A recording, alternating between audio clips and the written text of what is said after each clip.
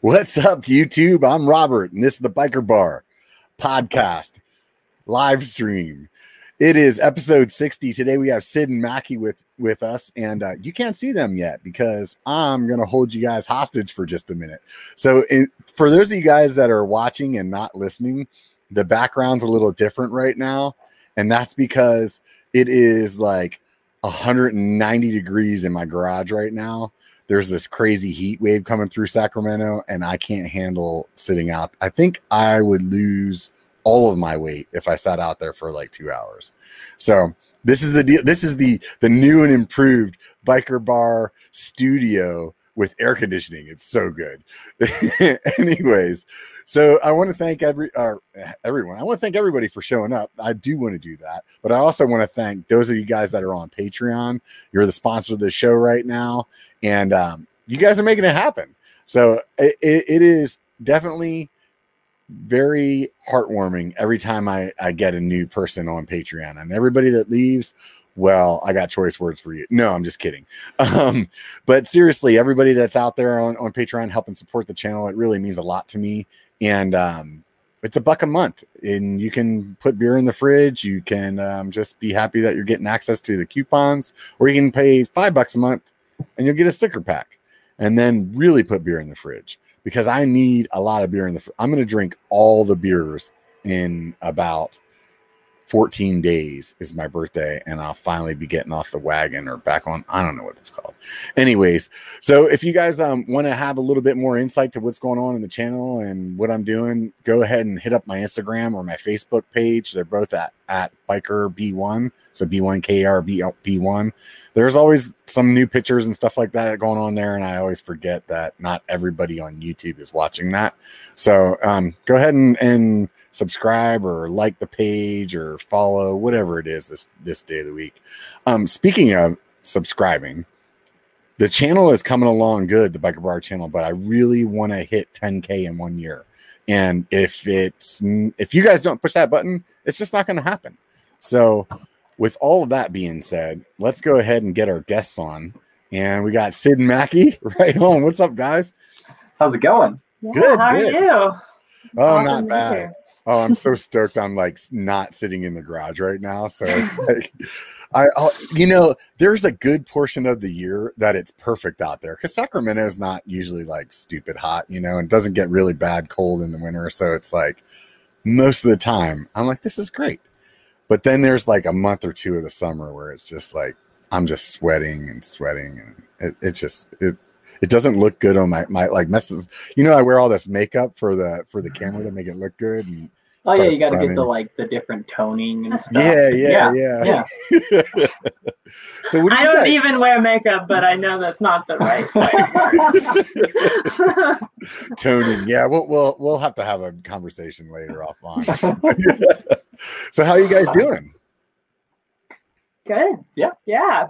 Starting to recover from Mackie's Everesting attempt, which was pretty draining on both of us, actually.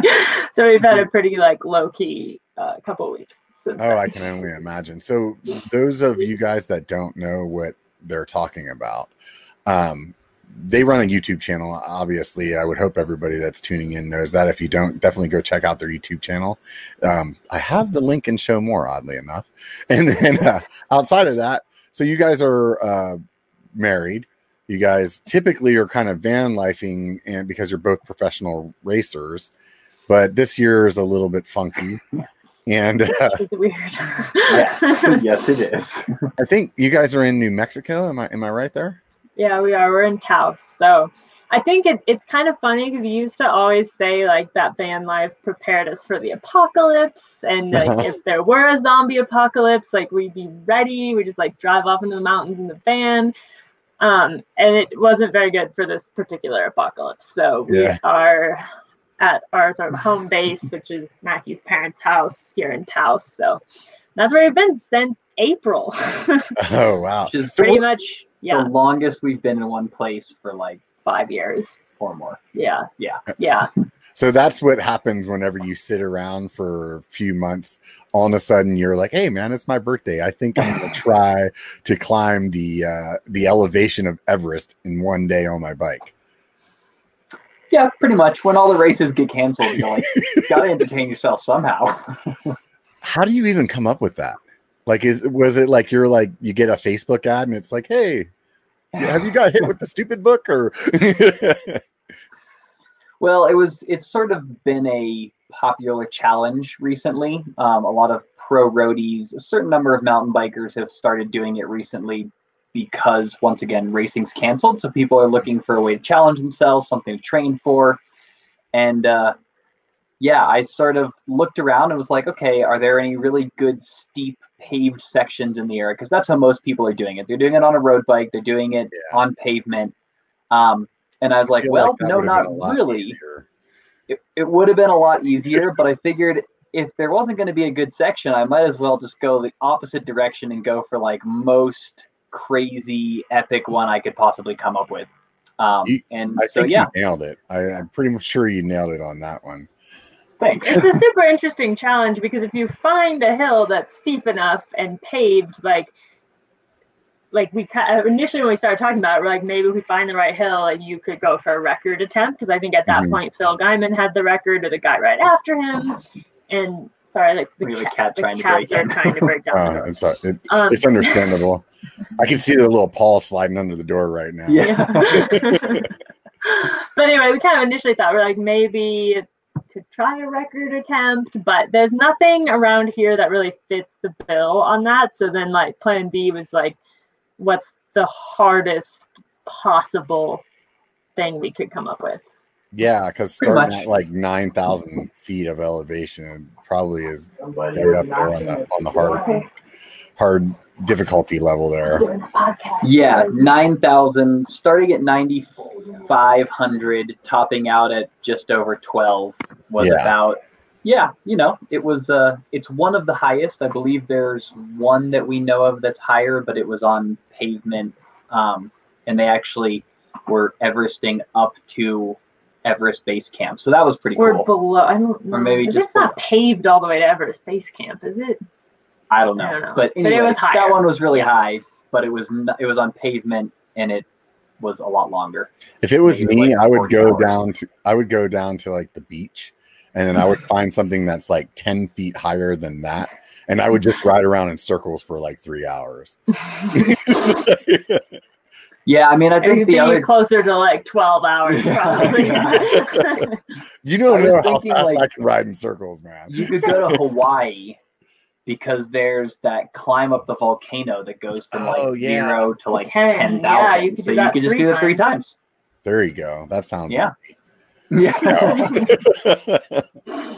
That's really, I can't tell you guys how inspired I was. I'm sure you guys have heard it about 1 billion times on your channel already, but it was quite an amazing feat. I mean, between just like what Sid had to do on the planning side compared to like also, or not compared to, like also like your friends that came out and climbed with you, and like Mackie, you're just amazing, like athlete. I mean, it just boggled me to think about that kind of climbing at that elevation. I don't know if everybody that's listening has ridden at that elevation, but I know in Tahoe, like the highest that we get is right around 10,000. And I would say when I personally hit like 8,500 feet, man, I start feeling like you're like, man, you're not feeling with it, So are you guys at elevation already? Like you're like living at like 6,000 or 7,000 feet? 85. Oh, wow. So you guys are like pretty much. I actually think Mackie didn't even think about the elevation factor of this until we did our first video about preparing for it. And every single comment, everyone was like, you should do it at sea level, blah, blah, blah, blah. And it's like, oh, yeah, I guess it is a little different to do it from like 85 to 12 than like 0 to 4, but whatever. I started riding bikes in New Mexico, so in northern New Mexico, which is actually at elevation. So I've always raced in the mountains at elevation. Yeah. It's just something I don't really think about that much. It does probably affect you still at 12, sure. At least at the top. Yeah. So there's no question, but I just don't really think about it. Yeah, right. How do you prepare for that? I mean, I watched the channel, but I mean, obviously, not everybody has. Like, what kind of effort did you put into training for that? So that's one of the things that we love about having a coach is we don't have to come up with the preparation. Our coach comes up with the preparation and we follow the training.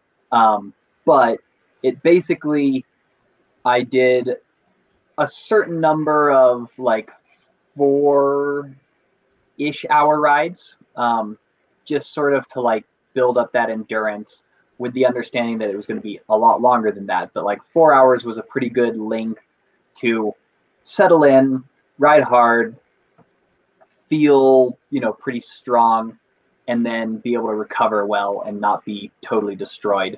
So I was doing kind of 4-hour rides and 2.5-hour rides, usually a couple of them in a row, on subsequent days.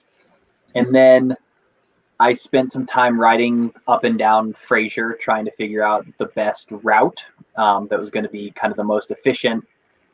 Also that I could ride everything, because one of the rules of Everesting is that you have to ride the whole thing. You can't have hike-a-bike sections. So yeah, I eventually just decided to do the dirt road all the way up, which is using road very loosely. I would say towards the top, it's like a fire road. It's basically just a Jeep road. Yeah, I might have missed that. Extremely steep.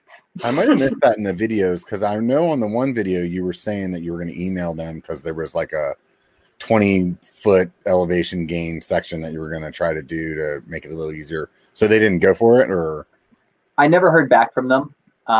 And so it was like, okay, I'm not going to do it if I don't know for sure that it can be a actual attempt. I think we also realized that just going up the road was faster than either way, especially coming down. Like it was significantly faster coming down. That, and since you have to descend what you went up, it was like, I'm glad we didn't do anything at all longer than what we did. It didn't need to be any longer. Yeah, I mean, I think it's also worth noting though that Mackie has like a 15-year base of like racing professionally, and he's probably one of the few people who can email their coach and say, I'm gonna do an Everesting attempt in 6 weeks, like get me ready. Like, and even then, like even for you, I would say you had like 5 laps of 11 where you were trained for it and you were fit and you were fine, and then the rest was just forcing yourself to do it. It was just not stopping. Yeah. He stopped having fun like on lap 6. Yeah, you could tell by how enthusiastically he hit the bell. It was like, whatever. Yeah. Where's the bell? I actually am kind of curious to ask Mackie this question because I don't know, but like we've had 500 comments on our video from the Everesting. Like they're pretty much all positive. Like everyone's incredibly inspired. One person's mad that our friend put salt on his gummy bears, but like, so 506 positive comments out of 507. Was it worth it? Has that made it worth it? Because it wasn't, he didn't have fun. Yeah, definitely. And you were not a happy camper for like the second half of this entire day. I don't think you do Everesting to have fun, frankly. Like, you do it to see if you can, basically. And so is that the reason? That was the reason you were just like, can I do this? Yeah, pretty much. How about Sid, why didn't you be like, yeah, I'll do it with you? Oh, I've been injured for like 6 months at this point, so I am barely riding. I would definitely, if I were fit, have probably done a half. I don't think, not that I couldn't have done the full, but we would have been out there for 30 hours, which is a lot to like put someone through. Like if it took Mackie 18, like it would easily take me another like 5 to 10 on top of that. Well, and I have base that Sid doesn't have, because before the previous 5 years when we were racing enduro, I raced cross country really seriously for 6 or 7 years. So I have this base that Sid has an incredible base now, but I have basically an additional 6 years of racing cross country of base on top of that. So for me to say, all right, I'm going to be able to do this, is easier at this point than it is for Sid to, because she just has like 6 or 7 years less base than I do, which is really what this is about, frankly. Like doing an Everesting, there's a certain amount where you're like, okay, I'm pushing hard, I'm like trying to go fast, and then it's just, can I keep my legs going in circles for the next 12 hours? Yeah, basically. It's insane. I it's just is it like meant to be done like as fast as possible, or like what are like the ground rules of the Everesting challenge? Well, the Everesting record is like 7 hours now. I think Alberto Contador said it, and then some Irish guy beat it. And like I was kind of saying earlier, it comes down a lot to finding like the right hill where you can get that kind of elevation in, like, I don't know what they're doing, like 80 miles maybe. His was 120. So you're not going to be, even if it were paved, you wouldn't have been close to a record with that mileage. And then it's not paved, it's rocky and it's steep and it's, totally different.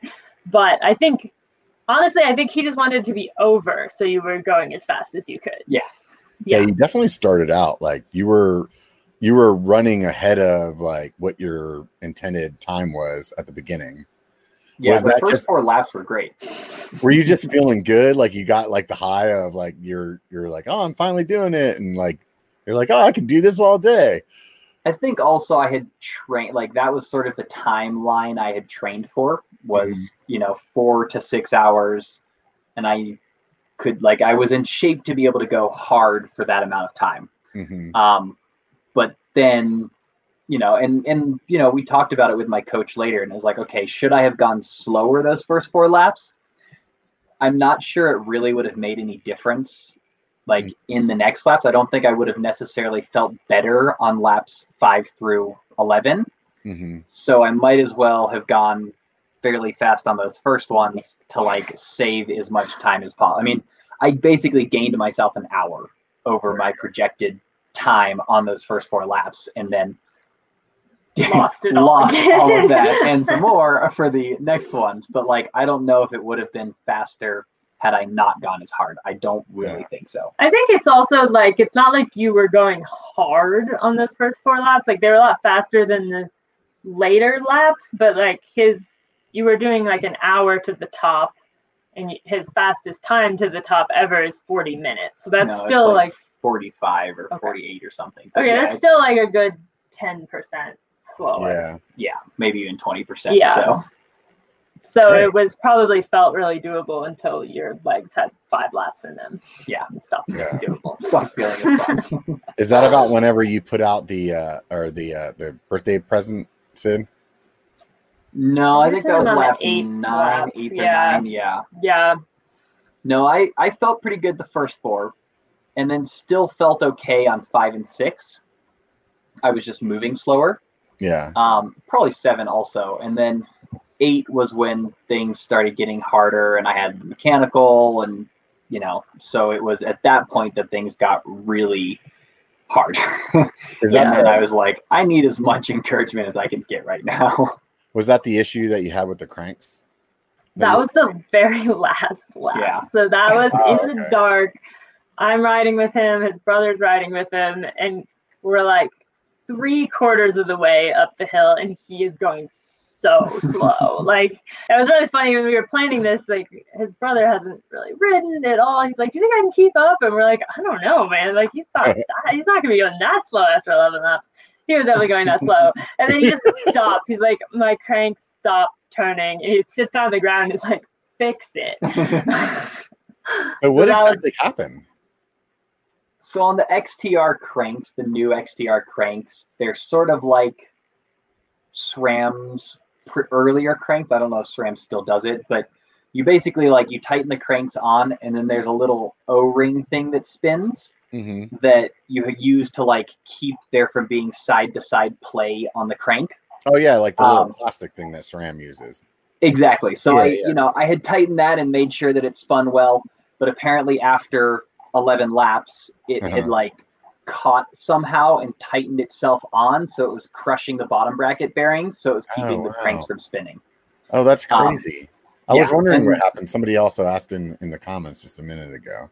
Yeah, it was annoying. It was fixable. Yeah, we just had to get like something in there and Luckily, we had Mackie's brother, who's a rock climber, so we're like, you have the strongest hands of anyone here. You can probably sort this out. I suspect I would have gotten it eventually. Uh-huh. It just would have taken a while. Like, Yeah. I would have figured it out, but I was just like, this is too hard. It was dark. He had been riding for 17 hours at that point, probably. Like, we were very close to the end. It was just like a bad moment, for sure. That's likely, though, isn't it? It always is like right when things are as tough as they can possibly get, it's always like, here's a little extra. Yeah, You know? pretty much. So you got that flat as well, and that didn't work out to plug? So I apparently sliced the sidewall. The hole was like, I stuck a plug in originally, but it was so big that it wasn't going to hold. So I was like, okay, put a tube in, blew it up, and then apparently the tube had a hole in it. Yeah. So that was my fault for not having checked my equipment. Future, check your tube. So check your spare equipment to see if so what, like, you couldn't put a couple of bacon strips in there? Like, I've done that before. You stick like 2 or 3 of them in it. It was just like I had one of those really big plugs and stuck it in there, and it was like it filled up the space, but I could tell it was like the second I put air in it, it was just gonna like leak around the edges. Yeah. And so I was like, okay, there's no point in using a CO2 now, having it leak, having it go flat, and then putting a tube in 2 minutes from now. So I was like, whatever, I'll just put a tube in. And then, like I said, I forgot to. I just use tubes so rarely that, you have it on your bike and you're like, yeah, it's been on there for a while, it's fine. And it wasn't fine. Just recently I basically did the same thing, kind of like cut the sidewall, but like right at the rim. And I had to use the tube. First of all, let me tell you, taking cush core off it on the side isn't the most fun, but actually went pretty good. I was pretty impressed. I remember like making a post on Instagram being like, you guys are silly. I did it in like 10 minutes, but it was a pain. But I put that tube in. I mean, and I remember when I took it off my bike, I was thinking to myself, this thing's been on here for a long time. Like, who knows how many times I've like thrown this bike down a hill, or you know what I mean? We're like, just let it go. And you're like, this tube might not work. So yeah, it definitely happens. So, what did that like intrigue you guys to like consider to maybe do something like more than that? Probably not more than that. I mean, I think we'll do other challenge style things because it's a good way to give you something to train for, to get you out the door. But I don't think I have any desire to do another Everest. He doesn't ever want to do that again.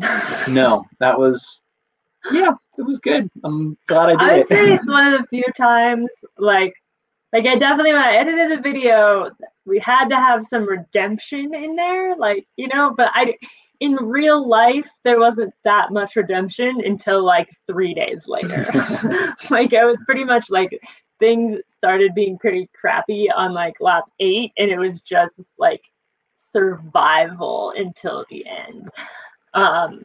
So I mean, honestly, all the the comments and the congratulations and that kind of stuff from people, that was really cool. But that made it worth it, I would say. But like the actual doing it, not that fun. I've been watching this show on Amazon called The World's Toughest Race. And have you guys seen that show? It's just basically like a suffer fest for like 11 days. And it was just like one of those like epic kind of like adventure races, where they're like paddling, and then they're swimming, and then they're stand-up paddleboard, and then they're mountain biking, and then they're whitewater rafting, and all this and that and the other. And I mean, when you've done something like what you did with that Everesting attempt, like, I would feel like it gives you like kind of like initially where you're like, all right, I did it. I don't ever need to do that again. And then I would imagine that there's a certain amount of time that goes by and you start thinking about doing something else again.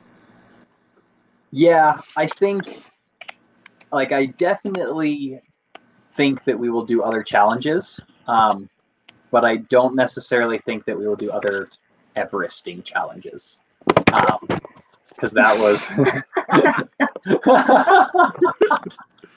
That was classic. I'm trying not to do that again. That means it didn't hang up.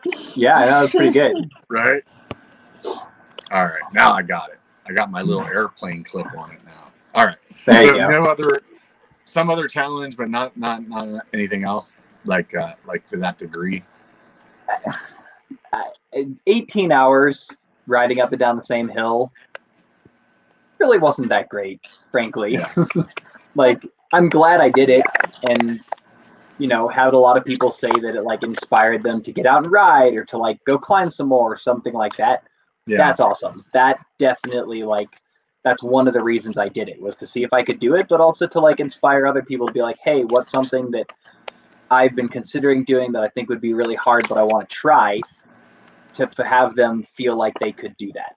Yeah. So that made it worth it. But yeah, no, one time was plenty for me. Yeah.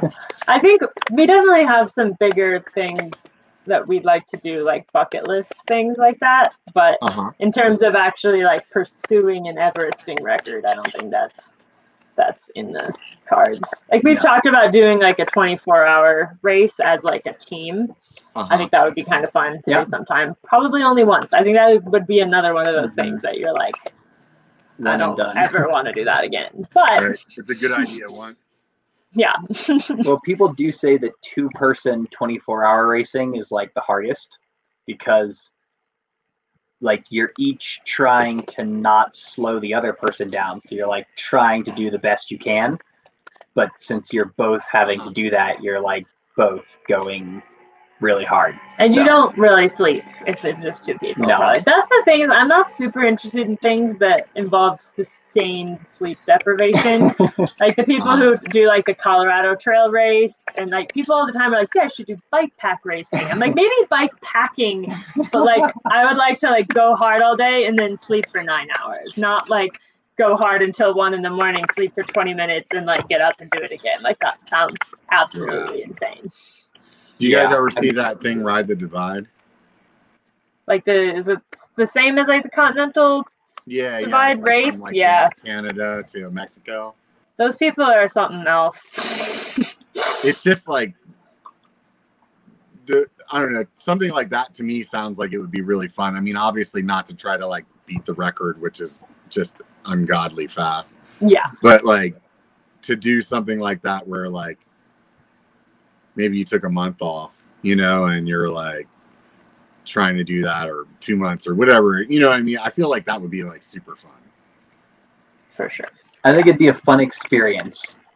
Yeah. But not to race it. Yeah. Yeah, definitely not to race it. Those guys that race that thing are just, I think that like, I don't remember what the record is. I think like the men's record's like 15 days or something like that. I think the women's record is like a day longer, and then there's like a single speed record that's like 19 days or something like that. It's just insane, like amount of just riding constantly and like as little sleep as possible. Yeah, going back to what Sid said, it's the sleep thing. Yeah. like, Someone asked about Leadville. I know that's not really on our bucket list particularly either. Leadville, I think, is like really maybe overrated. I dare say that on the internet. I don't know. I've heard of Leadville like a million times, but I actually don't know what it is other than a race. What is it? So Leadville is sort of the iconic 100-mile race. It's probably the best known, and it's because it starts in Leadville, which is at like 10,000 feet. So it's high altitude. It's 100 miles. It's hard. It's been going on for a long time, so people can compare their times to like known records. But it's almost all dirt roads. Like there's like 96. only a tiny bit of single track. Whereas there are some really amazing 100-mile races out there, like Shenandoah 100. That's like a lot of single track, and like some of the stuff up in Michigan, I can't remember the name of. So I want to do a 100-mile race at some point in my life, but it probably wouldn't be that one. It'd probably be the single track one.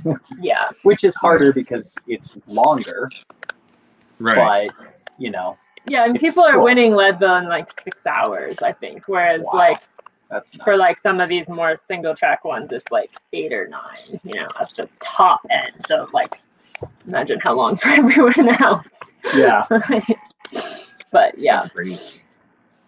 100 miles in 6 hours. But you said it's like fire road, like it's 96 miles of dirt road and 4 miles of single track. It's just really high elevation. Yeah, and it's an out and back, so you're doing the same 48 miles plus 2 miles of single track, and then turning around and doing the reverse on the way back.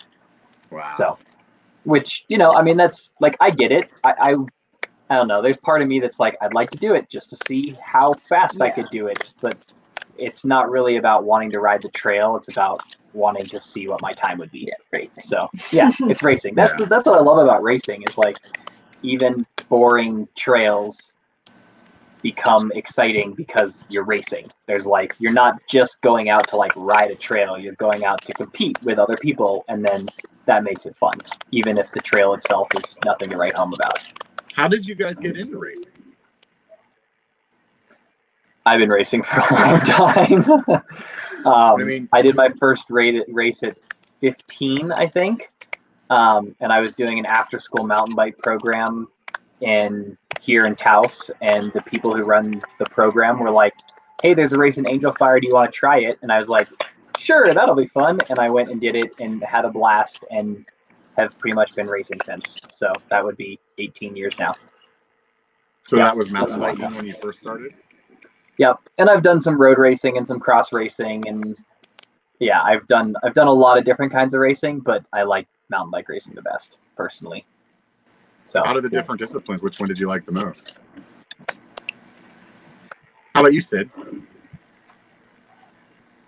It depends on what you want. I mean, I started in enduro, basically. I mean, I raced like collegiate racing, which was all cross country stuff, but started more with enduro. I think we both got pretty burned out on enduro, like 2017-ish. A lot of EWS races, which are just like, it's a whole other world. Yep. They're super, super hard, and it's like really hard to just handle the logistics of EWS racing without a team, and that was becoming more and more the case as the races got bigger and bigger, basically. And so it was just like super punishing. Yeah. And not that fun. People were taking it more and more seriously, which makes perfect sense. I mean, it's essentially World Cup for enduro racing, and I'm really glad that we got to race a number of them. But as people got more and more serious about it, there were questions of cheating and doping, and like, they had to put a lot of rules in place, which makes perfect sense. But like, when you get all of these rules and all of these, like, you have to do this, you can't do this, you got to, it can sometimes stop being fun. So yeah, we got burned out. Yeah, looks like Robert dropped his phone. Hey, he's a nice vertical black bar. Yeah, we'll just keep talking. Yeah. But EWS racing is interesting in that I think as they put more rules in, it got harder and harder to like be a privateer or like someone without a team, because it would be like, you can practice these like different stages at these time gaps, and those time gaps only really work if you have someone who's like driven you up to the top of the hill, so I don't know, it got hard. It wasn't what I wanted to be doing. I think Mackie was more into it for sure. Yeah. But I mean, I enjoyed and still enjoy enduro racing, but I would like to, I guess I decided I wanted to do all the different disciplines, because there are some really cool races, like BC Bike Race, what we were talking about earlier, is a great example of like just a cool race, and it's not an enduro. And we knew that we weren't going to be able to race it and enjoy it if we only had enduro fitness. And so we were like, okay, time to start training to be able to race like all different kinds of races. And yeah, so here we are. And for me, it was fun to kind of go back to cross country training, because you get in really, really good shape, frankly. What is it that you guys are missing most about not being on the road? That's a good question. Everything? I would say we've adapted fairly well. It was just really clear by like early April that like this season was not gonna happen. Like, and there have been some races that ran, but for the most part, it hasn't happened. So, especially the big races. Yeah. And that, which makes sense because they're drawing people from like hey, there he is. different places. Oh, hey, girl. That was the phone. That one didn't like. Yeah. So go ahead. Oh no, I was just gonna say, like, you know, we acknowledged that people did not want people in vans traveling to a lot of the places we wanted to go to, which was totally fair. Like, you know, Moab is sort of the perfect example of, it's a small hospital.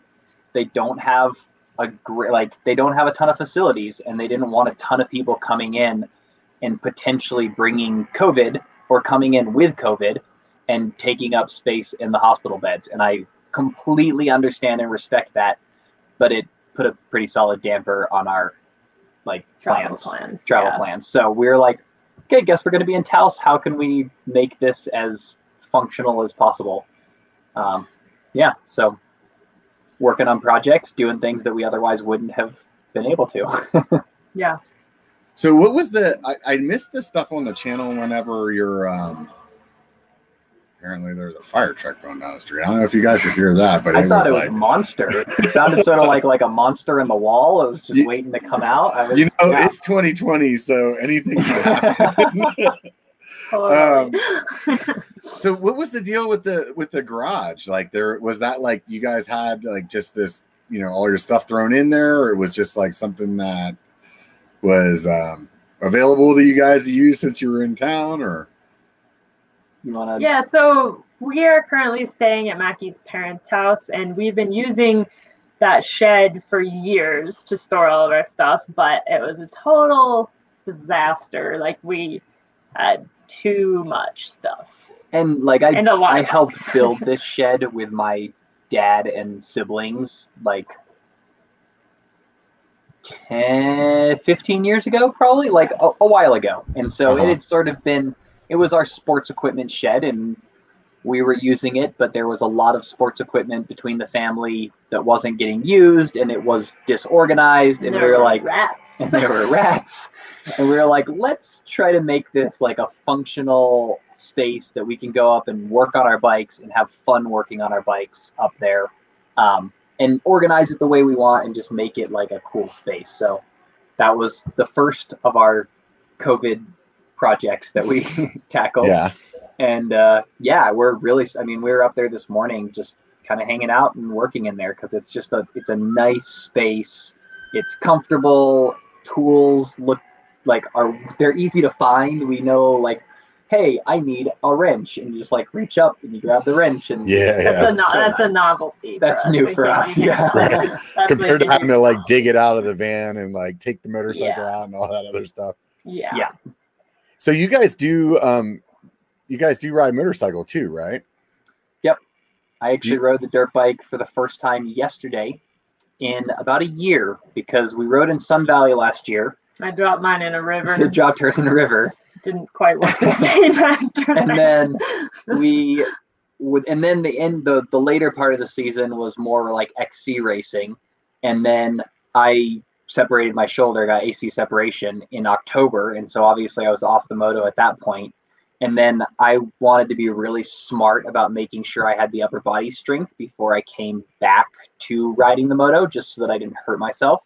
Mm-hmm. And once I sort of felt like I could ride the dirt bike again, I was sort of ready to train for this Everesting thing. And dirt bike, while it's very fun, is not exactly the right cross training for riding your bike for 18 hours. So it wasn't until yesterday that I felt both recovered enough and like it made sense to start riding the dirt bike again. So that was really fun. Did like a 3-hour ride with a friend out in the mountains.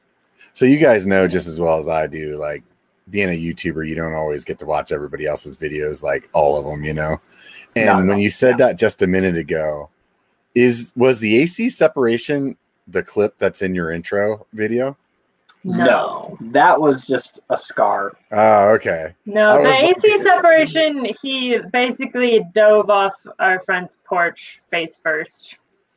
Why'd you do that? I mean, with his bike. So the bike was supposed to come with him, but it didn't really. So our friends in Arkansas are trail builders, and they have this awesome house with like a big deck into the woods. So they built like an absolutely massive drop, probably like 15 feet to a subpar landing. They acknowledge but the landing wasn't really the problem. The takeoff was the problem. Mackie just blew it and basically just like dove headfirst into the ground. Yeah, there are a lot of reasons why I screwed it up. The main one being I was tired from having raced Oz Trails Epic 50-miler like 4 days earlier. And I didn't take the drop seriously enough, and I didn't like check out the landing and check like I didn't do all the things you should do. I was just like, this is fine, I got it, and then I totally blew it. There was a little bit of hubris involved. Yeah. Oh yeah, totally. Yeah. So you get like a little complacent, basically. You're like, oh yeah, I can do these drops all day long. Yep. That's and I mean, I know it was well within my skill set, but that's that doesn't. Just because it's within your skill set doesn't mean you don't take it seriously. And I needed that reminder. Especially when it's that big. Yeah. So it was, it was a very good reminder, very effective reminder. How about you, Sid? You said that you've been injured for a while now? Yeah, so I have a hip injury that's been really, really slow. It's like a nerve impingement, basically. So it sucked, basically. Yeah. We haven't really done videos about it because we just couldn't figure out what was going on. And it's super unhelpful to just have like everyone on the internet being like, you have a labral tear, you need a hip replacement, when it's like my issue isn't actually in my hip. So it's like super frustrating. The internet is like really efficient about telling you about how to live your life. Yeah. And yeah, so I basically haven't ridden this year at all. Yeah. Which sucks. I've been riding an e-bike recently, which is super fun. Awesome.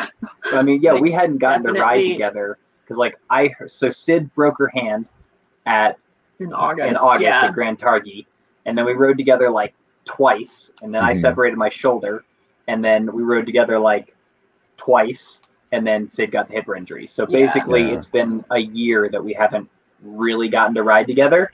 Except for the e-bikes, which has been awesome because it has been, 10 months and we haven't gotten to ride together. Yeah. And so, the e-bikes made it possible that we could ride together again, which was really cool. Yeah. So I've done multiple PRP injections and like all sorts of other wacky treatment that does seem to be working. So that's good. It's just nerve injuries take a really long time to heal. Yeah. I had a nerve injury in my forearm once. Yeah. I didn't even know what happened. Like I basically woke up one day and like 2 of my fingers weren't working anymore. Wow.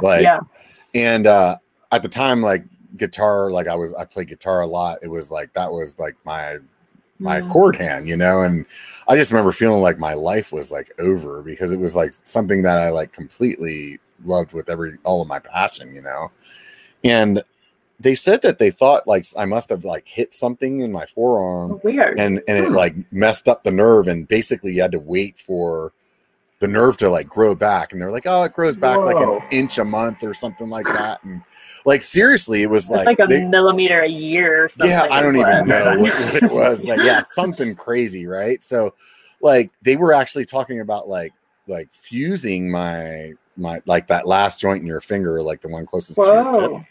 Because like basically if you pushed on it, it would just bend back all the way because there was nothing, like there was no strength to the first 2 fingers, like they just bend right back. And it was like the strangest thing, but it took like 6, 7, 8 months maybe, and then it was fine.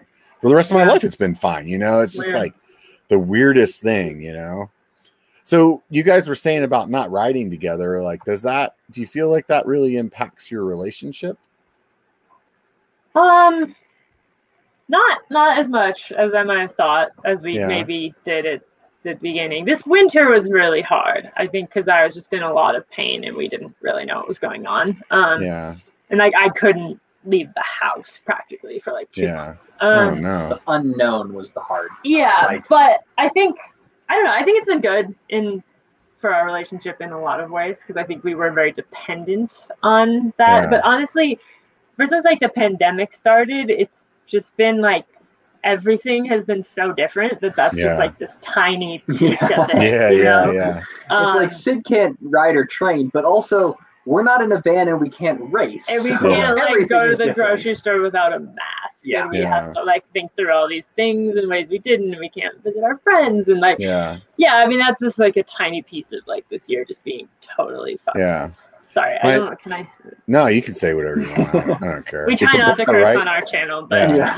we're in a biker bar now. It's fine. Yeah, my lady got in a car accident. Somebody Mhm. T-boned her, and basically, like, it screwed up her back for a while.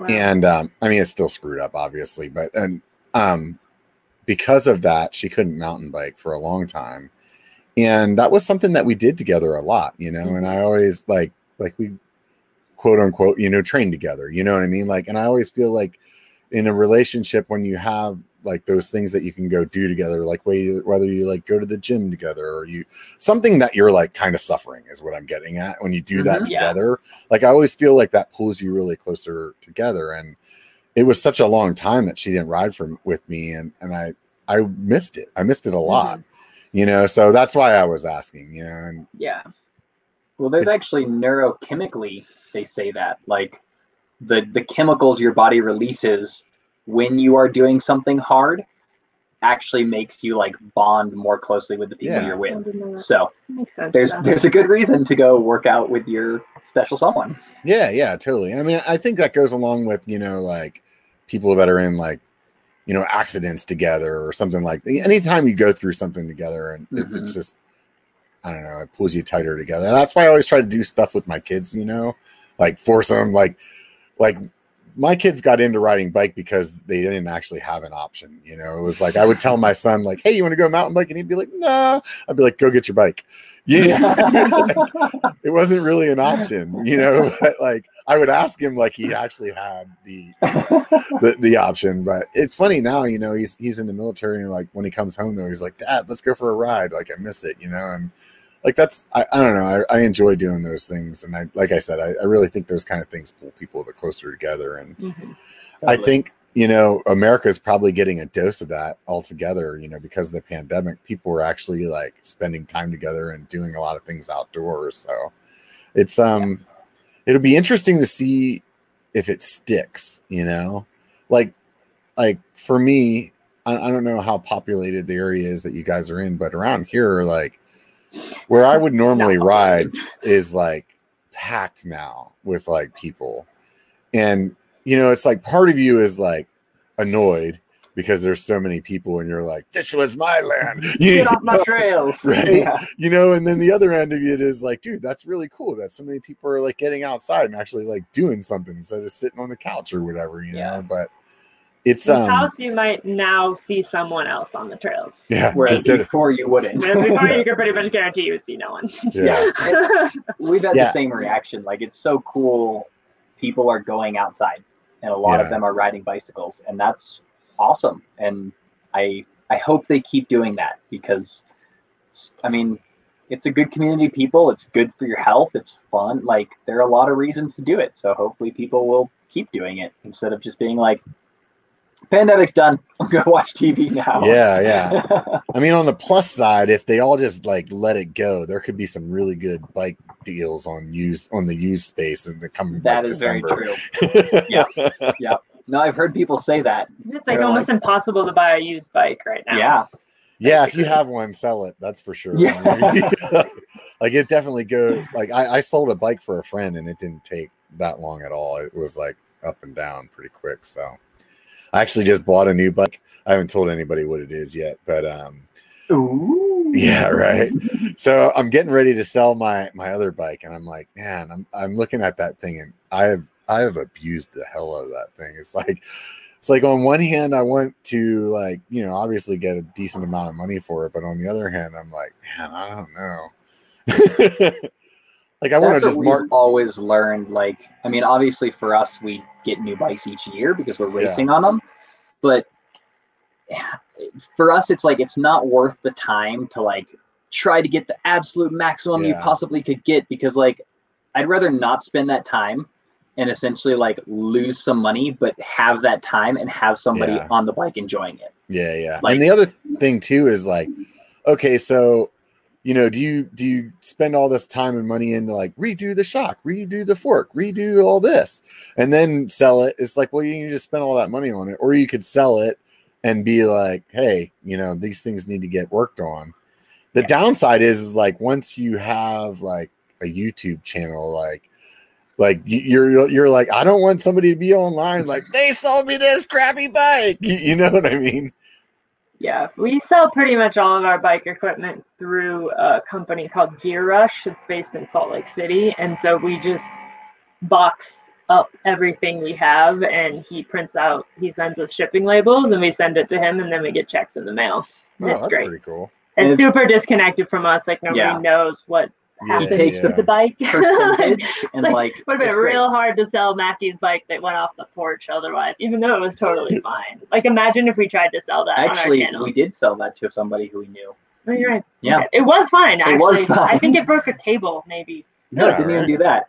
The bike was totally fine. I took all the force in the ground. I'm just saying, though, it's better for us to have it like a little disconnect for the most part. And then we don't have to spend the time like listing it and relisting it and blah, you know, we're just like, there you go, take your percentage, send us the check, everybody's happy. Like it's, that's definitely the way to, worked for us. Yeah. Have you guys been with the same sponsors for quite some time, or they change up? We just started working with Niner this year, but a lot of our other sponsors have been around for years. Like we've been with Pro Izumi and Shimano for a number of years. 4 or 5 years. We've been with for like. You've worked with Expedo for like 10 years almost at this point. So when you guys first got into racing, how did you go about like getting sponsorships? I'll leave that one to Mackie.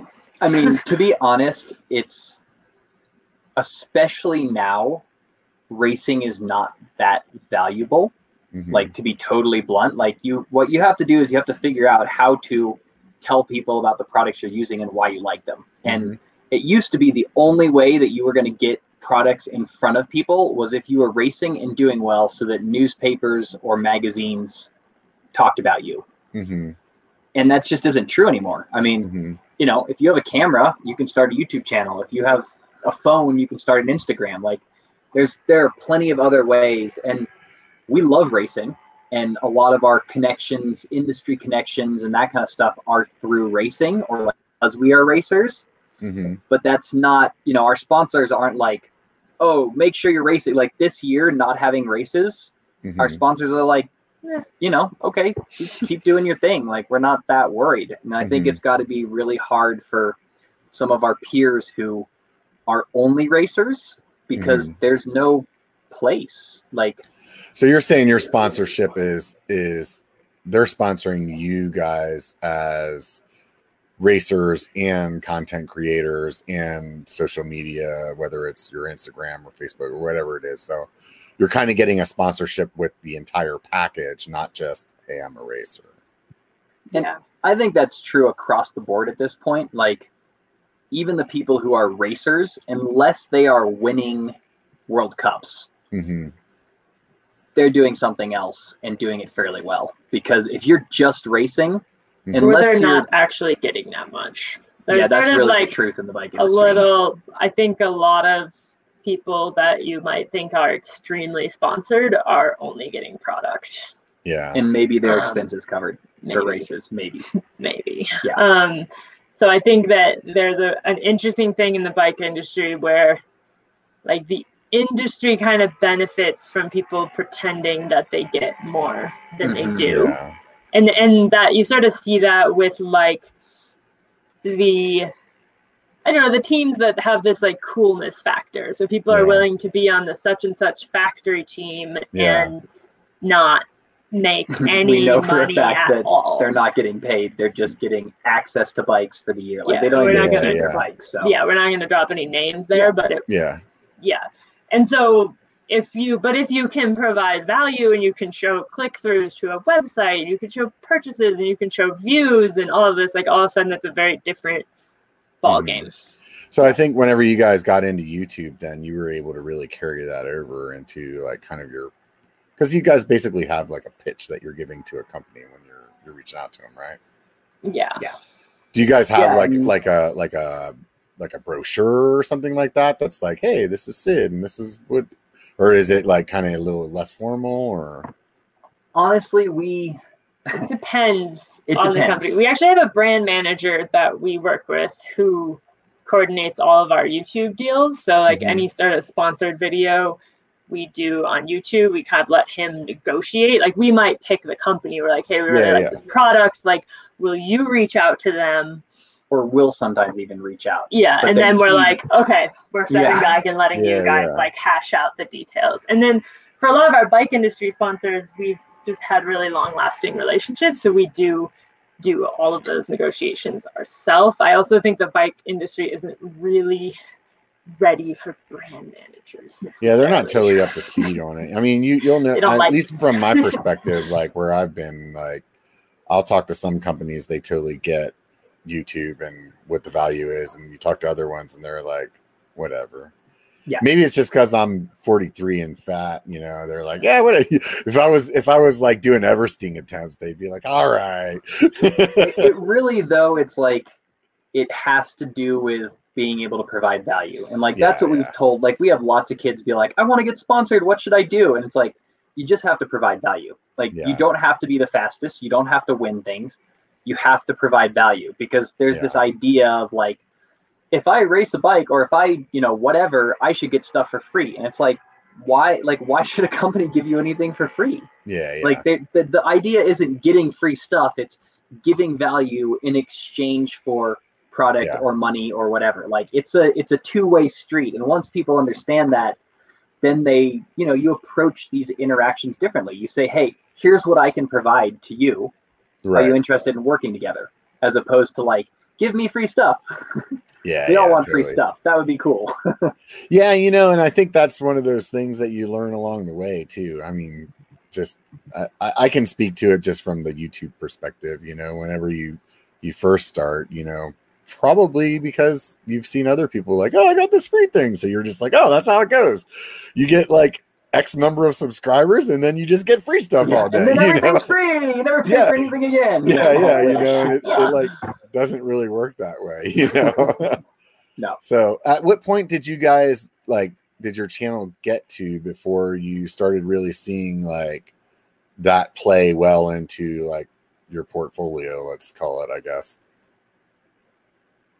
Well, I mean, we started our channel in 2017. We didn't do a very good job doing YouTube in 2017, but we did technically have a channel. We were totally just like, upload this, random videos every once in a while. Please don't go watch our early videos. Please don't. But I think at that point we did have fairly big Instagram followings, and we were racing a lot of EWS stuff, so we had pretty solid sponsorship. And then, like I would say, what would be what just for perspective? What's a pretty big Instagram following? Like 15, 20K I think I followers. had like maybe 30, something like that. We've kind of like since completely ignored our personal Instagram accounts and like lost a lot of followers.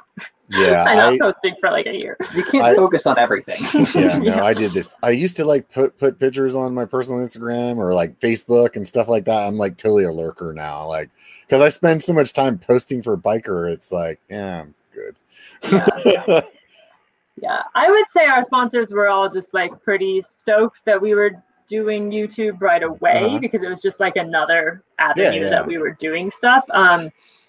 I would say 2018 to like 2019 was kind of when we first like started having conversations with sponsors where we kind of figured out if they actually did value what we were doing on YouTube. Does that make sense? Like we had to kind of be like, hey, okay, I know you think we're still like mediocre EWS racers, but actually this is what we've been doing, and actually we're getting you a lot of clicks, and can you pay for it? Mm-hmm. Yeah. And frankly, we had some sponsors who were sort of like, yeah, it's cool you're doing YouTube, but we'd prefer you do such and such, we want you to do more things for us specifically. And we were sort of like, that's not the direction we're going. Mm-hmm. And, we ended those relationships and like mutually. It wasn't like anybody was mad or anything. So like those relationships ended and didn't make sense. And we've started working with some sponsors now who really see the value in YouTube and appreciate what we're doing, and you know, and are stoked on it. And that's really what we want, because that's where, you know, I don't want to stop racing. I love racing, but I'm less worried about being the fastest EWS racer in the world. Like that is no longer my goal. My goal is to like do really cool races, be able to race them well and do well at them, and be able to share the story on YouTube. Like it's less about being like the best of the best and more about like inspiring people to go out and try something hard themselves. Yeah, I also say like being sponsored for your race results is really overrated. Like it's a lot of pressure. Well, if you're like, oh, they, you know, are sponsoring me because I'm like top 5 in this region or whatever. Like that's just, it's a lot of stress and it takes the fun out of it. So well, and there's always somebody younger and faster. Like you can be the best of the best, but like you've got maybe 3 years. Like there are some people who've been able to pull it off for longer than that, but like you just, it's not going to be very long because there's always someone younger and faster. Yeah. So there's always somebody that's shooting for the target that you're setting. You know what I mean? Like it's like when you race your buddy down the hill, you know, like once you got the fastest time, then it's hard for you to get faster until he beats you. You know what I mean? Or she, you know, he or she, like they beat you then by 30 seconds. Then all of a sudden you're like, what? And you're out there like hammering it until you get that, you know? So I can totally understand. So where that's coming from. Do you, how long do you guys think that you guys are like quote unquote racers until that kind of like fizzles away? And it's just like, hey, I'm just doing social media and I don't want to stop racing, because I like the competition. I like the people you meet at races. I like the places you get to go. I see no reason to stop racing, but I will ignore. Like I realize that, you know, at this point I'm probably the fastest I've ever been, or close to. You know, because I have the skills that I learned from enduro, and I have close to the fitness that I had when I was racing cross country. I know that 10 years from now, I'm not going to be as fast as I am now. And that's okay. But it doesn't mean I want to stop racing. Like, you know, you don't have to be the fastest to have a great time racing. Like racing is about so much more. So, yeah, I would totally say for the past couple of years, like all the races we've chosen to do have been more like personal challenges at this point. Yeah, like we haven't tried to follow a series, you know, we haven't even done the same discipline all year. Like we just sort of done what we wanted to do. And like, that's definitely what doing YouTube has given us, is the ability to do that. Because if you don't have numbers in some other way of representing your sponsors, they're like, you're going to do this series and you're, you know, going to get an overall result. And that's what you're going to do. Yeah. Like, you guys got like a didgeridoo there in the background or something like that? I don't know. Do we have weird noise? No, it must be. I don't know. I kept hearing it. I thought I was being funny, but I guess you guys aren't hearing it. So maybe it's just me. It must be feedback or something. I mean, a didgeridoo is not out of the realm of possibility. Yeah, pretty much every other instrument. It's true. Right? You guys are musicians too? Mackie's family is. For sure. Oh yeah. Sid has been learning to play the ukulele. I play the ukulele, and she claims that she's not good at it, but she's actually really good at it and picked it up very quickly. So that's really cool. Don't let her lie to you. Been playing a baritone ukulele. Actually, he plays guitar. You might know. Yeah. Oh, right. It's very fun. So, just grew up with music a lot in the family, or?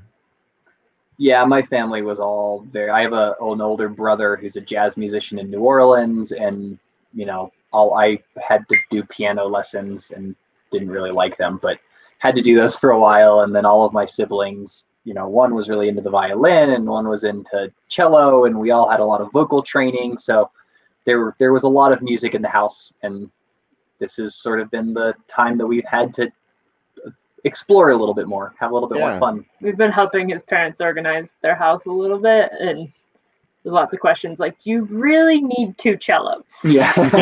When nobody in the house is playing either of them. Right. You never know, though. There could be a night where it's like one too many beers. Right? Like, let's get the cellos out, Bust man. Oh man, That's Yeah. funny. But So you always though like kind of just grew up with music then, huh? That's really cool. A lot man. of singing, and like I said, a lot of vocal training, singing in different choirs and stuff as a kid, and Yeah. it sort of sticks. I always thought the piano would be fun to learn, but according to you, it's not, huh? I think it's more fun now than it was when I was 11 Yeah. and forced to take did piano lessons. anybody enjoy piano lessons as a kid? Because I also You had also like had to 6 take years them. of piano lessons and hated like Really? every Oh, minute man. of it. But I played a little bit recently and I enjoy it now. It's just really hard though. Yeah. I used to I play think guitar it's when a it's lot. forced. Yeah. Like when you have to do it, then you Yeah. don't want to do it. But when it's That just makes like, sense. yeah, when you're Yeah, I used to 11, you play don't want to guitar a lot. play the piano. I used to play guitar a lot, and it's just like you only have time for so many like hobbies, and it's like right now between YouTube and mountain biking, it's like I don't have a lot of extra time if I want to continue to have a relationship with anybody else in my life, like whether it's the lady or my kids or even my friends. You know what I mean? So I don't know, maybe one of these days I'll do more than pick it up like once a month and knock the dust off of it, And now there's a pandemic to keep us all entertained. Right? Totally. I feel like that was one of the things. I don't know if you guys saw on my channel. I've been trying to lose weight recently, and Yeah. No, that video. By the way, that video Was really good. Really good. thank you, Really thank well you. done. What do you- the what do you editing was think- awesome. Good. Sorry, So- go ahead. No, I was going to ask you, what do you think it is that drew you to the story? The story. Yeah, Yeah. That's the hardest part with YouTube. That like for us is YouTube videos have to have stories, and Mhm. it's so like when we fall into this also, like it's easy to like throw a Yeah. camera on and be like POV footage, people are gonna love it, but like yeah, if there's not a story, there's no Mhm. reason to like be invested in what you're watching. Like yeah, I think also like the vulnerability aspect. Yeah. Like I think you see that a little bit with our Eversting video too, is like Yeah, when you're totally. willing to do something that you don't know if you can do it, like Yeah. people are more invested because they want to know if you can do it, it. and as opposed to like the after, yeah. telling the story later. Because like You from know. my perspective, when I put the thing together, I was like, we'll see how this does. Like I've definitely put a lot more time into other videos that didn't do nearly as well as that one's doing. You know what I mean? So it's interesting to be able to ask that question, especially from another creator, because you get a boatload of comments on there, but nobody's like critiquing like, hey, this is actually why I like it. Instead they want to tell me about like, hey, you should try this diet. And I'm like, well, didn't I just show you that what I'm doing? I lost 20 pounds in a month. Like, Yeah. I think I got it. but honestly, that's great because if what they're telling you about is Yeah. like what's in the video, yeah, it means that they weren't thinking about the video. Like the Yeah, video yeah. just became a medium For the to story. tell the story. And I think that's what like I don't know. I just thought you did a nice job of like being honest about like why you were trying this and Yeah. like what was hard and what was successful and like it just tied things in. And I think a lot of people are probably in a similar situation of wanting Yeah. to lose weight, and so it was very relatable. And that's yeah. you know I felt like whenever before the COVID stuff happened, I remember telling myself like, man, I wish I just had like a month off of work where I could just like focus on training and like give myself like a kickstart to like getting like more healthy. And then COVID happened, and I was like, "Sweet, I can drink beer like every night of the week." I was like, I'm eating chicken nuggets.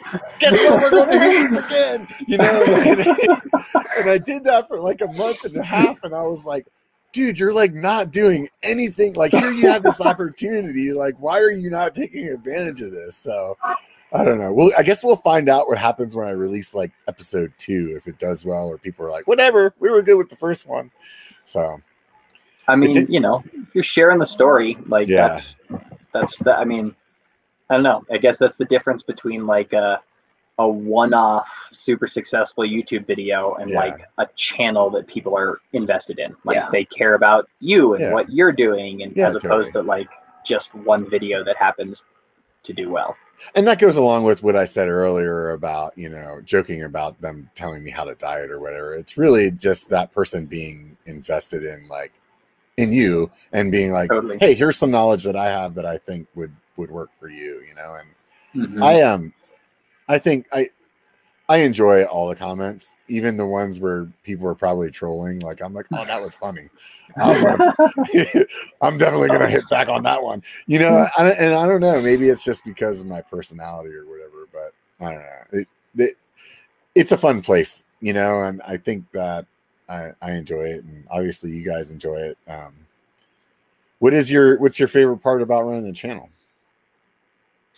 Raking in the dough, man. Right? Oh, it's like $30 a video. $30 video. That's a good question, actually. I don't know. I think the community aspect for sure. Like, just like kind of getting messages out of nowhere from people who are like, you helped me with this, or like I was going through a tough time in my life and I watched your videos and that made it better. And I never expected that when I started. Like that was like the last email that I ever thought I would get would be like, hey dude, I was in the hospital, and that kept me happy. I'm like, whoa. Totally.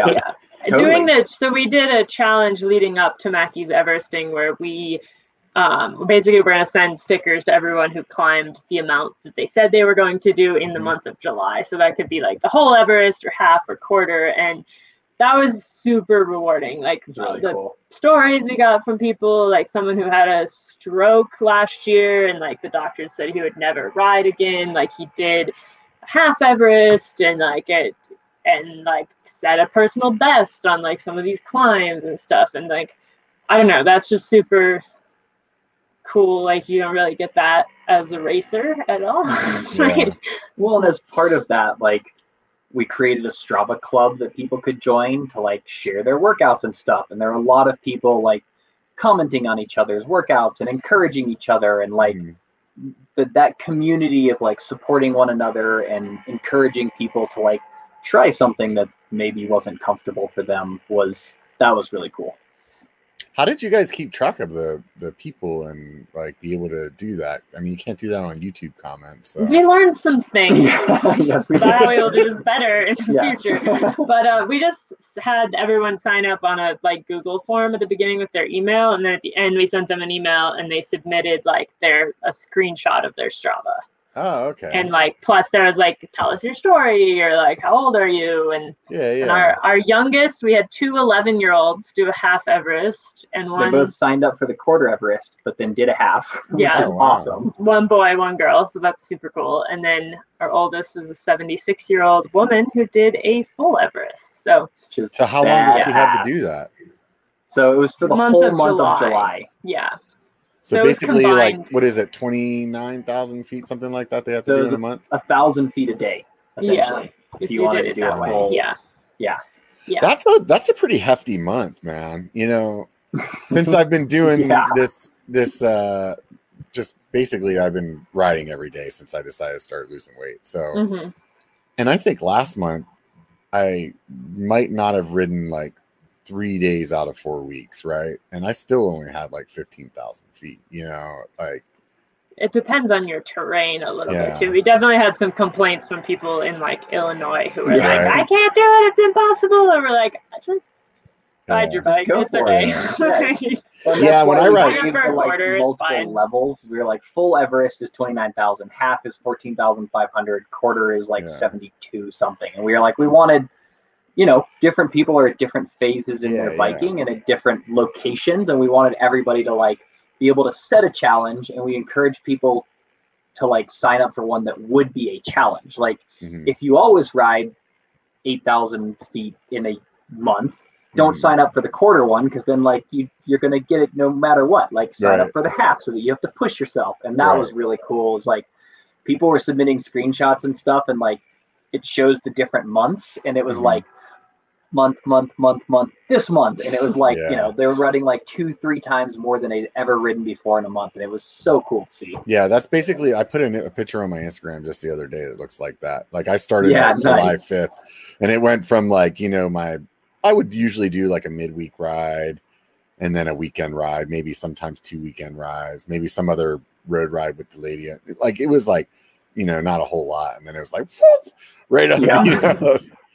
So I've been riding, basically every day. And I was wondering, like, as a professional athlete, like, how often do you ride? Do you like rest every 3 days, or do you like just go out there and is a rest day actually just riding, but not as much? Or We get to talk about one of our favorite things, Yes. which is recovery gains. And the gray zone.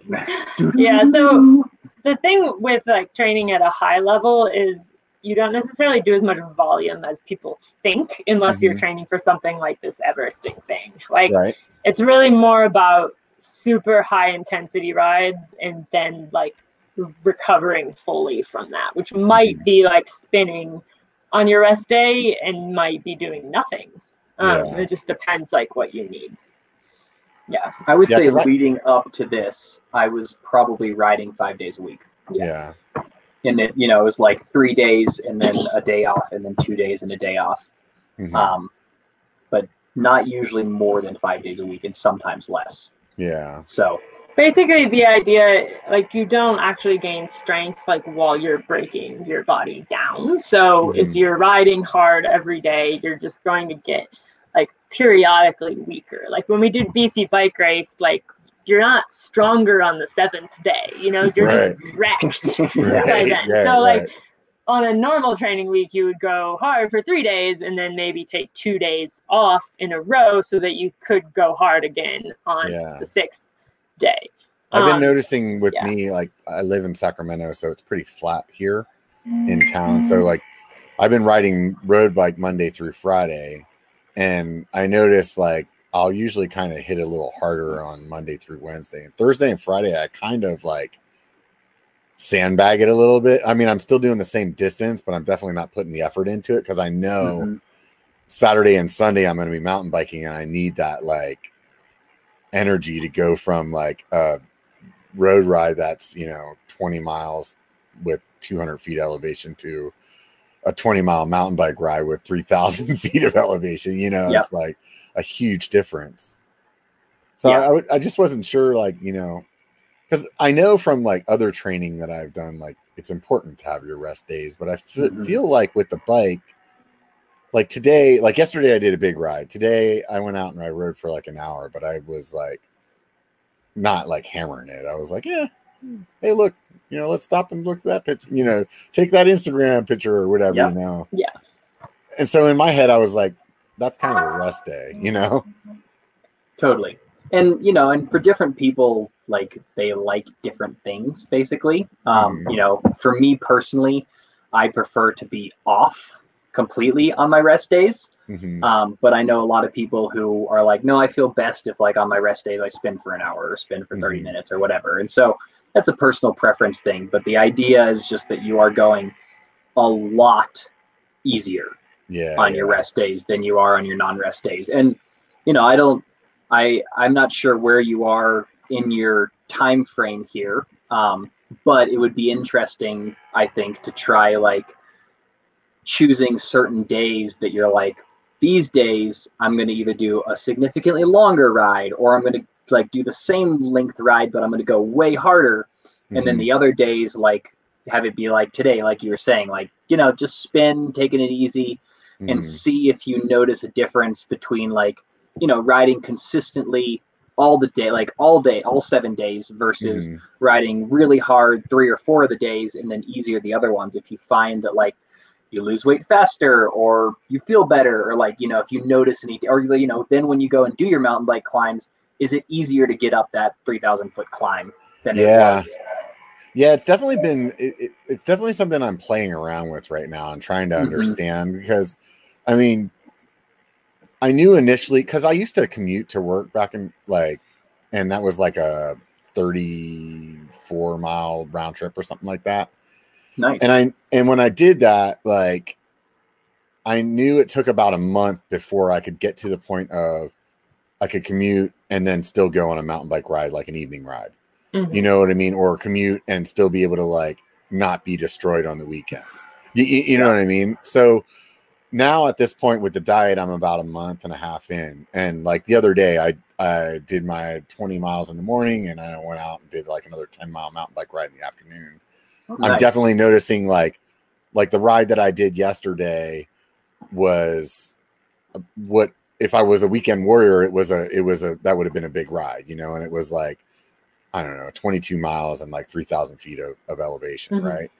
So for me, like knowing that how much I'm riding right now and being able to do that and actually complete it and like make the climbs and not just be totally destroyed, I definitely, you know, obviously I've gotten way stronger, but Mhm. it's hard to know whenever you're like, I joke with my friends, like my legs are just destroyed all the time.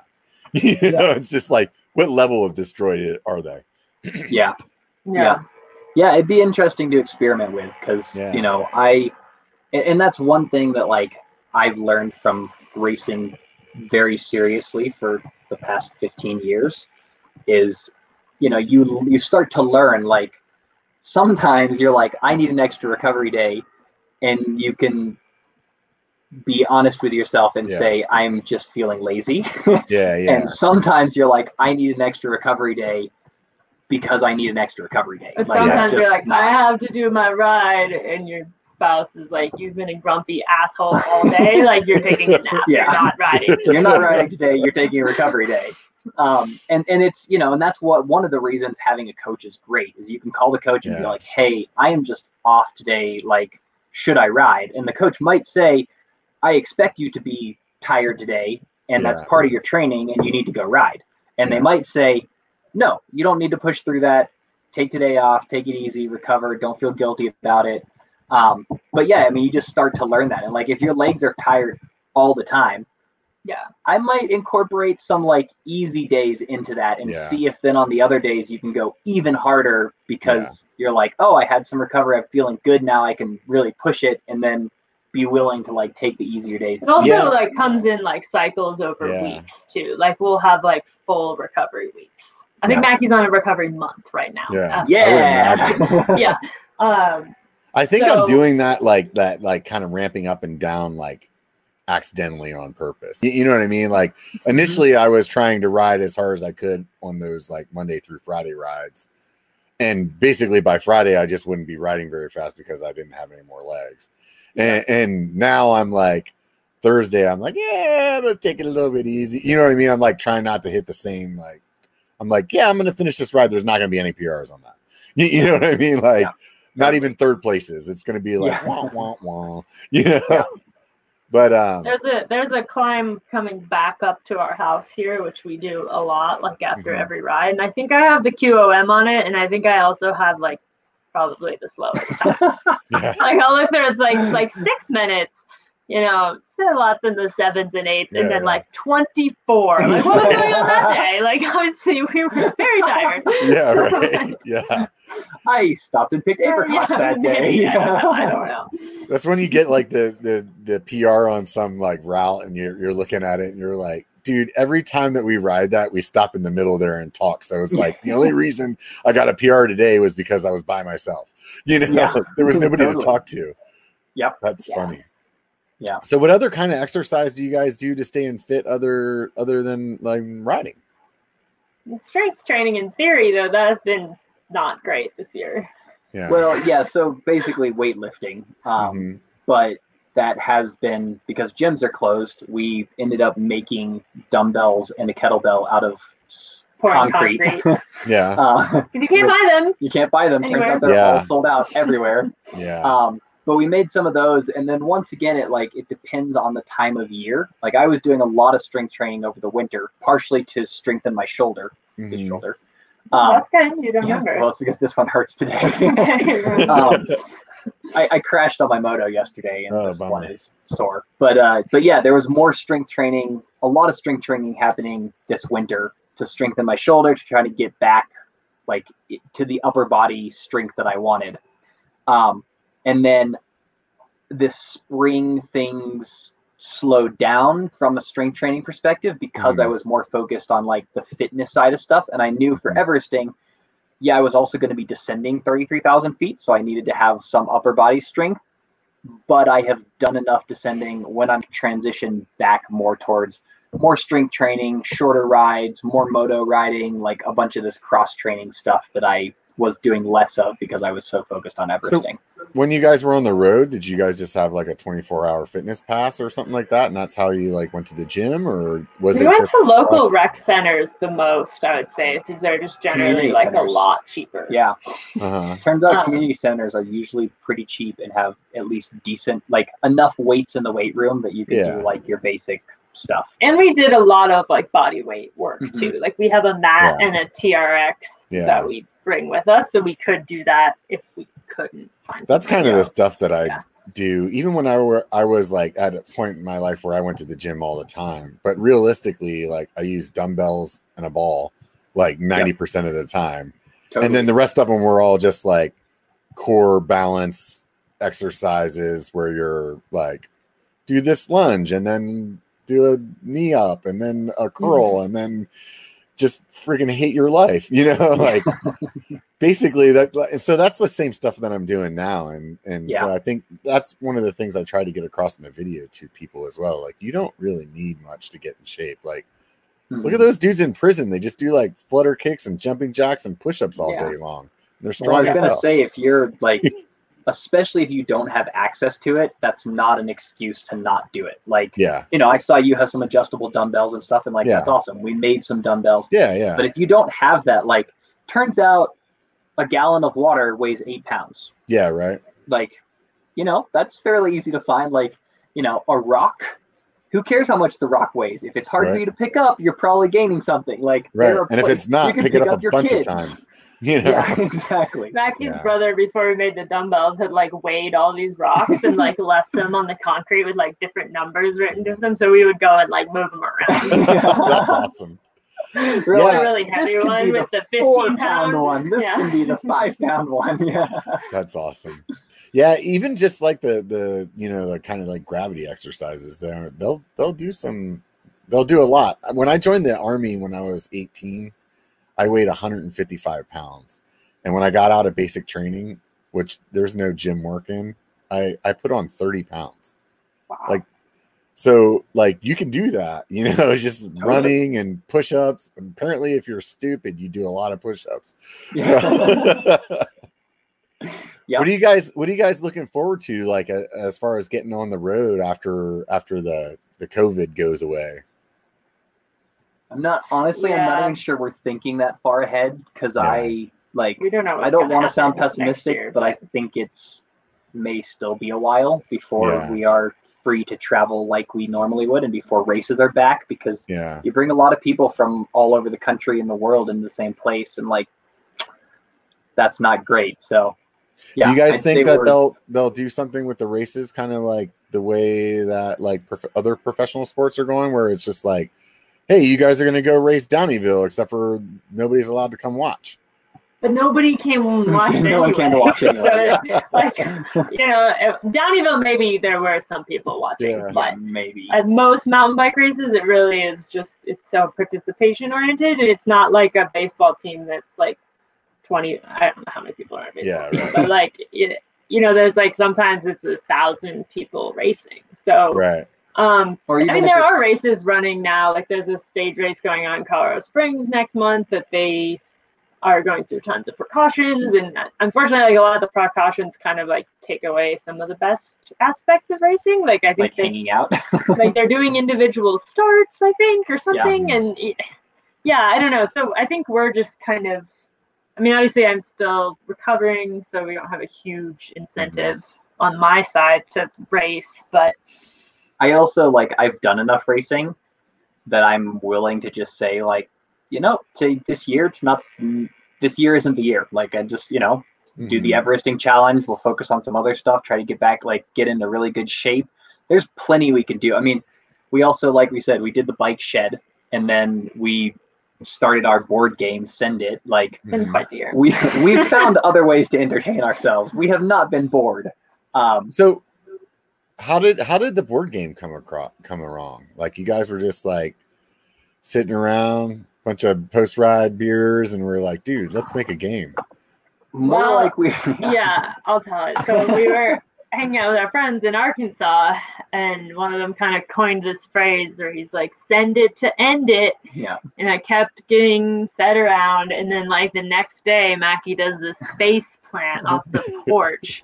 So we were kind of like, we need to reevaluate. We need to change the slogan. It needs to be like, what was it, like? Analyze and send evaluate it. And send Evaluate and send it. Yep.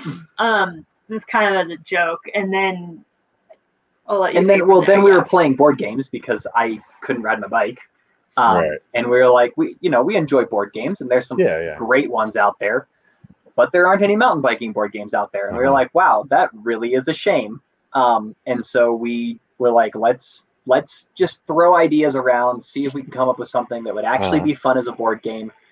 And yeah, it was like, it took a while, but we essentially came up with something that was fun enough to not just be like Monopoly or Candyland. Like, it's not just like roll the dice, move the spot. Like, we wanted it to actually like to learn something, to like make you think a little bit. And so sort of the whole idea of the game is you're progressing through more and more difficult features. And for each one you have to train to build certain skills. And then you have to like draw cards to prepare, so you can check out the landing and visualize sending it and roll in to check your speed, with the idea that those things improve your chances of successfully sending it. And sometimes it doesn't matter, you roll a 1 and you crash even though you prepared really well, but your chances are improved. And so we've actually had people who played the prototype tell us later, like, when I'm riding my bike now and I get to a feature, I think through those things that are in the game. Like, that's I'm funny. like, oh, right, okay, I'm going to check out the landing, and I'm going to check out the takeoff, and I'm going to visualize it. Like, and it's really cool because that was the goal, is we want people to, like, instead of just like, send it, like, whatever, I'll be fine, because you aren't sometimes. Right. And there are things you can do to improve your chances of having a successful send. And so that was the idea of the game, and it went through a lot of iterations, and then we hired Christina to do the artwork for us, and I am hopefully receiving the production sample from China sometime this week. Did you guys do like a little Kickstarter or something like that to like like crowdsource some money? Yep. Yeah, so we raised $50,000 on Kickstarter. Wow. And yeah, so that was really cool. Did you guys think that it was gonna like go? Like, did you think when you were like, hey, let's put 50,000 up there and see, like, were you like, our goal was 25,000 actually. So we doubled our goal. We really didn't know what to think because this was in May, so we were like, well, maybe now is a good time for board games because there's a pandemic, or maybe it isn't because everybody's terrified of what's going to happen in the future and doesn't want to spend $60. So we had no expectations. Yeah. We were like, if we can hit 25,000, then we can make this game happen and we won't lose money on it. Basically. So that was like basically like, this is what we know it's going to cost us to get these boards made and XYZ. And well, a little over that, but yeah, I mean, there was like the marketing, hiring Christina to do the artwork, like all of that stuff, plus the cost to actually produce the games. We were at 25,000, we can get people their games and we won't have lost money. And so that was the goal. And at this point, assuming the production sample looks good, we basically are like, start producing, and we'll potentially be able to deliver them early, because we are planning on like a early to mid-December delivery date, and we're hoping to try to push that up by a month if we can pull it off. That's super cool. So at that point, like, is your first order just like all the people that were on the Kickstarter, or like do you have to like get more than that too, so you have some like inventory? We'll probably get a little bit more. We had some bike shops make orders. Yeah, buy like 10 or 12. Yeah, but for the most part, like, if you want a game, your way to guarantee getting one is to pre-order it now. Like we did the Kickstarter and then we opened it for pre-orders, and then like we'll buy some extra, but not that many, because we don't want to be sitting on a bunch of inventory and like shipping things out to people. So it's pretty not like much they drop ship a board game, right? From China, exactly. Well, they do if you pay $200 a board game, which is what we did for the prototypes stuff. Yeah. So really, so I could make a one-off game for $200. Yeah.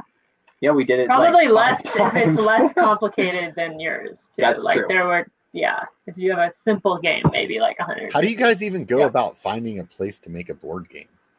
Like I wouldn't even know where, just Google make a board game, or print a board game, and then they like. There's a number of companies that do one-off ones for prototypes, basically, and it's like $200+ per game. So we were like, how many do we need to like take pictures, send to a couple people to like try, and like that was just that was an expensive investment. Well, and I would imagine you probably want to hit up a couple of them too, because you want to like see like their quality compared to like another ones. Well, less that, because you aren't buying the final game through that same company, because they specialize in one-off ones and they're so expensive. So it was more just like find one that we know would have good enough quality for the pictures and for the prototypes, and then at that point like just get the ones that we needed. Like we sent one to Brian BKXC, and so like get them out to a couple people. But they are $200 a piece, so hopefully those people are like willing to promote it and are reaching enough people that like it's worth that. And then as soon as we knew or had an idea of how many we could print and like how many people had ordered them, then we went and found a company in China that could do it at a cost that made it reasonable for other people to buy it, as opposed to just one at a time. Right on. You guys, you said you guys like playing board games. What are the board games that you guys like to play? Played a lot of Settlers of Catan. Yep. We lost Pandemic 6 times in a row right before coronavirus became a thing. So I have to check. I don't know that game. Pandemic. Yeah. So these are all what are like. They sort of fall into like mid-level complexity, where like you have Monopoly and Candyland and those and Clue, like games like that.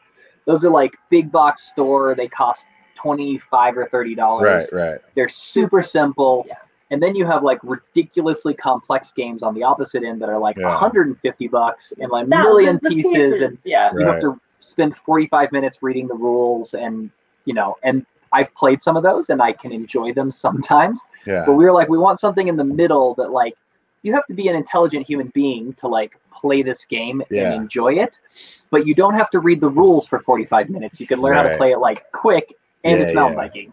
Yeah. So we were like, we play a game called Ticket to Ride a lot here. Do you guys ever play that one? Oh yeah, love Ticket to Ride. Yeah. That's a similar complexity of like, you're thinking the strategy, but you're not like reading the rules for an hour. Right. Yeah, no, and the thing that's fun about that game too is like you can teach a pretty young kid how to play it as well. So like, if you're at a friend's house, like they like the grown-ups and the kids can kind of all sit around the same table and still have fun at the same game, which is cool. Yeah. Right on, man. So what kind of bikes are you guys riding right now? You said we're on Niners this year, and we basically have their full gamut. They've spoiled us. They have spoiled us thoroughly. So we have their XC race bike, which is the Rocket, mid-level kind of trail bike, which is the Jet, the bigger travel enduro bike, which is the Rip 9, and then gravel bike, which is the RLT, and then they sent us their e-bikes before they came out so that we could be part of that. You guys really did get the whole we have the full the e-bikes are more of a loan probably, but they're super fun. I haven't ridden a hard time getting them back. I haven't ridden one on the trail yet. I'd really like to. One of these days I'm gonna go rent one or something like that. But they're really fun. They are really fun. Yeah. We got my dad on it, and he hadn't ridden in like 7 years, and he's 75. And he's 75. Yeah, I saw a video. Yeah, and like it was just so cool. Like he rode, he did the full Everesting on his e-bike, and then finished it off with a ride up the same ski valley hill and back, which is like 2,500 feet, and he did it not on an e-bike at the end, like the last day of July. So it was just so cool to see him like gain that fitness and confidence and really get back into riding. So yeah, now he takes the e-bike out every once in a while. We convince him to come ride with us on trails and stuff. It's super fun. Out of the bikes that you guys have in the stable there, which one do you find yourself grabbing the most? Recently, it's been the Rocket, because that was the one I was Everesting on. And that's the XC or the Trail? Yeah, that's like the XC race bike. Uh-huh. I just wanted as light a bike as I could have, basically, for Everesting. And then I'd say the Jet is probably Jet is like it's super well rounded. Yeah, it's like a 29er 120. Yeah, 120. Okay, so like a short travel 29er. Yeah, I keep telling people that short. Yeah. That size is nice so size. it's awesome. Fun. Yeah, like you can ride at the bike park. You know, it's not the perfect bike for a bike park, but you can. Yeah. But it's just amazing to just like take out and go ride trails. Like you can just go ride for hours, and it's not too heavy, and it's got enough suspension, and it's a great bike. You guys both ride 29ers? Yeah. We also ride the same size, which is awesome. Yeah. The lady and I ride the same size as well too, so that Nice. that works out good. She's Yeah. pretty tall, so that always works well. I haven't ridden her new bike though. I got her a 5010, Santa Cruz 5010, and Nice. We built it out earlier this year because she finally got to a point where she's like riding again. So Awesome. It's been really fun for us going out together, but I hadn't taken hers out yet. I really want to. She normally travels a lot for work. So like my plan originally was like, oh, I'll build this, and then she'll be in like Arkansas, and I'll be like, oh, hey, I'm gonna borrow your bike, or I'll just tell her when she gets back. And then COVID hit, and I'm like, now how am I gonna pull this off? Yeah. Now I have to ask for permission instead of forgiveness. Right? So we'll have to see how that goes. So well, I'm realizing that we probably should get going here because our light is fading, as you can see. Yeah. No, hey, I really appreciate you guys coming on the show. I apologize for the internet issues there a little earlier. It's usually us, so it's actually really refreshing to have someone else. So true. Well, yeah. Took one for the team there, you know. Yeah. Thank you. Right. So real quick before you guys go, I always like to ask people, what other YouTube channels do you watch? Whether it's like mountain bike or not mountain bike, like just what other content do you like to watch? I'm pretty obsessed with binging with Babish, which is a cooking channel. Oh, right on. It's really great. He recreates food from movies, so it's like really complicated, weird things. Oh, cool. Don't generally exist. Like he did the Lord of the Rings feast recently. Oh, yeah. Nice. And you should watch it because it's perfect YouTube. Like it's flawless. Like everything from like, you know, the consistent camera angles and the consistent aesthetics and the voiceover. It's just the pacing. And the really pacing, good. It's really well done. And what's it shows binging with what? Binging with Babish. Babish. Okay, I'm gonna have to check this out. Yeah, and he has like what 7.5 million subscribers. So but it's obviously working for it. Like multiple million like per video. It's like super consistent. Yeah. So wow. That's crazy. There's a lot to learn there for us. We're like, let's try to learn some of this stuff. Right? Yeah. Well, that's awesome. Well, hey man, I appreciate it. Let me go ahead and wrap this up. Honestly, I really appreciate you guys taking the time to chat though. It was super fun. Oh, yeah, it was super fun. I was really excited to hear about all the Everesting, and hopefully everybody else was as well. Everybody out there that's listening, if you guys are on the Patreon, I appreciate it. If you're not, you're doing it wrong. So go help me out. Please hit the like button and the subscribe button. That would be great. Like I said earlier, trying to get this thing to 10K in a year. That would be, I want to prove Social Blade's algorithm wrong. Because as it is right now, they're saying, no, that's not going to happen. But I think you guys can do it. I really do. So, and everybody out there, just remember one thing. It only takes a bike to be a biker. So get out and be one.